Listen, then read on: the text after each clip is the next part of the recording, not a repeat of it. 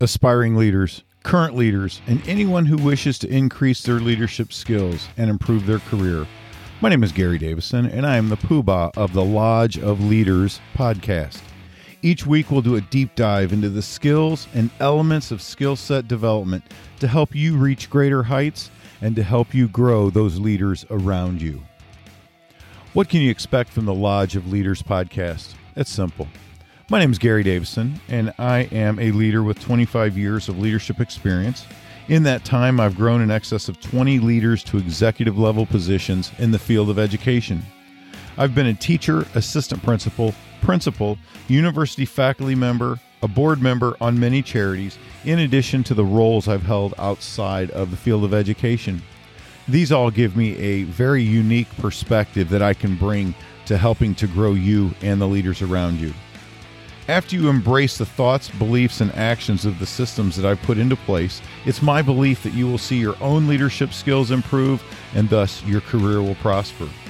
You can expect to grow, and you can expect to grow those around you if you put the work into your skill set and you're honest with your feedback. Remember, friction makes for growth, and we will grow.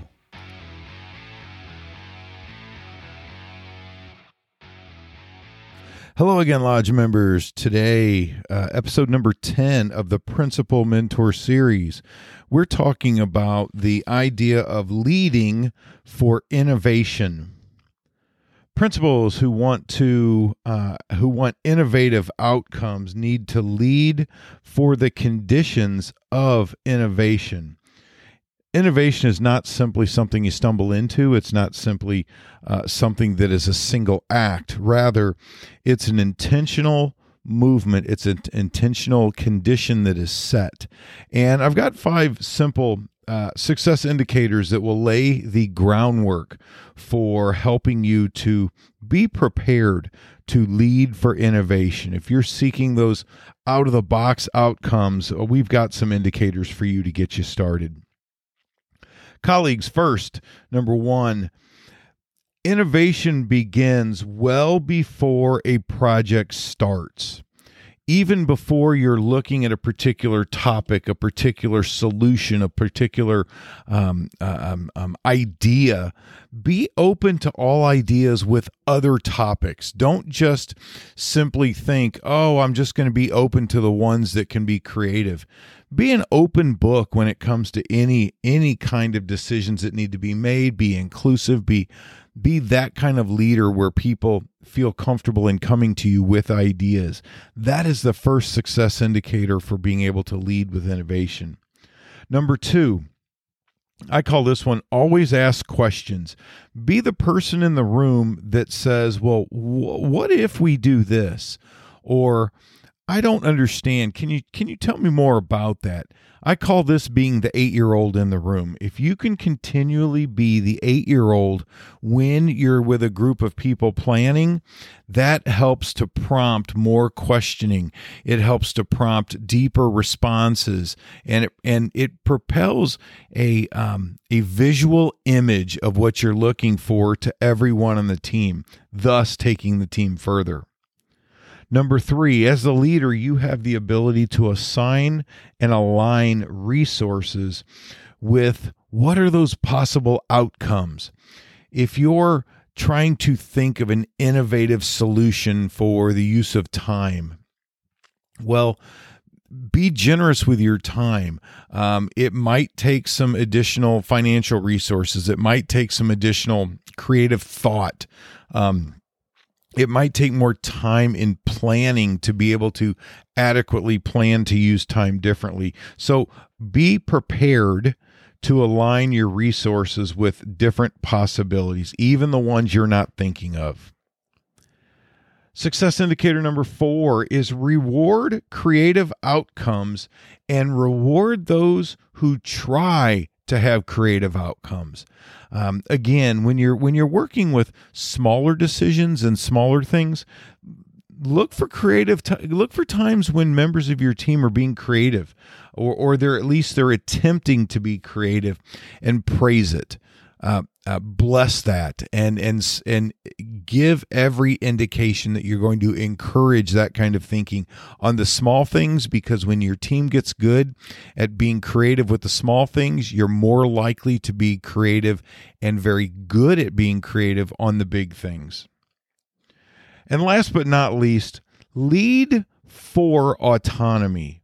What I mean by that is be the leader that sets conditions. You trust in your members, you let them act, and then you debrief and give feedback and talk it through with them afterwards. Again, set conditions, trust, let them act, and then debrief with them. Leading for that autonomy will give a more of a setting for those creative and innovative solutions. A couple examples I can think of from my past is, I have I have a passion project of leadership development with others, and really like to see that happen with others. And I can think of a social studies teacher that was at my school a number of years ago. Fantastic guy, really lights up in front of kids, brings world history to life. But was a really kind of a quiet guy and this, that, and the other. And we got to be friendly and everything. But he had a really interesting take on how he sees world history. And he didn't see it as discrete, separate incidents that occur. He liked to see, well, how does the overlap of time eras, how does the overlap of peoples on the earth at the same time, how does that happen? So he came in and he had a different idea of teaching social studies, and he said, well, what if I put together a different plan? Again, going through these success indicators, I was very open to his ideas. When he was talking to me, I kept asking what if questions. Well, what if we did this? What if a kid were to say this?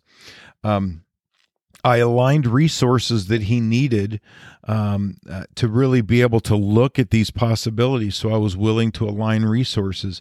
I was rewarding his creative thinking, whether or not it was going to result in a true project that had merit. I was rewarding that attempt. And then I was setting the conditions. Okay, here's the content that we need to cover. I trusted him. I asked him to act, come up with a plan. He brought it in and we debriefed. And to be honest with you, it was a brilliant, brilliant idea, something I never would have seen. And he brought it in and we talked it through, and it was fantastic. Colleagues, remember that innovation is not a single act. It is the way you do your work. It is the way you communicate. It is the way you debrief with members of your team. And your walkout for the day, colleague, ask your team, what if, and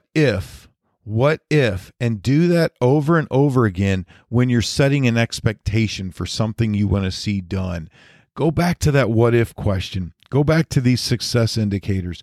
Apply them and see what happens. Take a small decision, and think outside the box. What would something really creative look like for this? And then go back to your team and ask them to help design. But go through these steps, and I think you will find a really great, innovative solution. Lodge members, thanks for listening today to the Lodge of Leaders podcast. Before we go, I have a request. If you liked today's episode, please add a review of the Lodge of Leaders podcast on either Apple Podcasts or whichever platform you've been listening. You can join the Lodge by going to drgarydavison.com and leaving me a comment, or simply going to questions@lodgeofleaderspodcast.com. All of the questions and comments will be part of upcoming episodes. Until we meet again, please remember that experience is not the best teacher. Feedback is.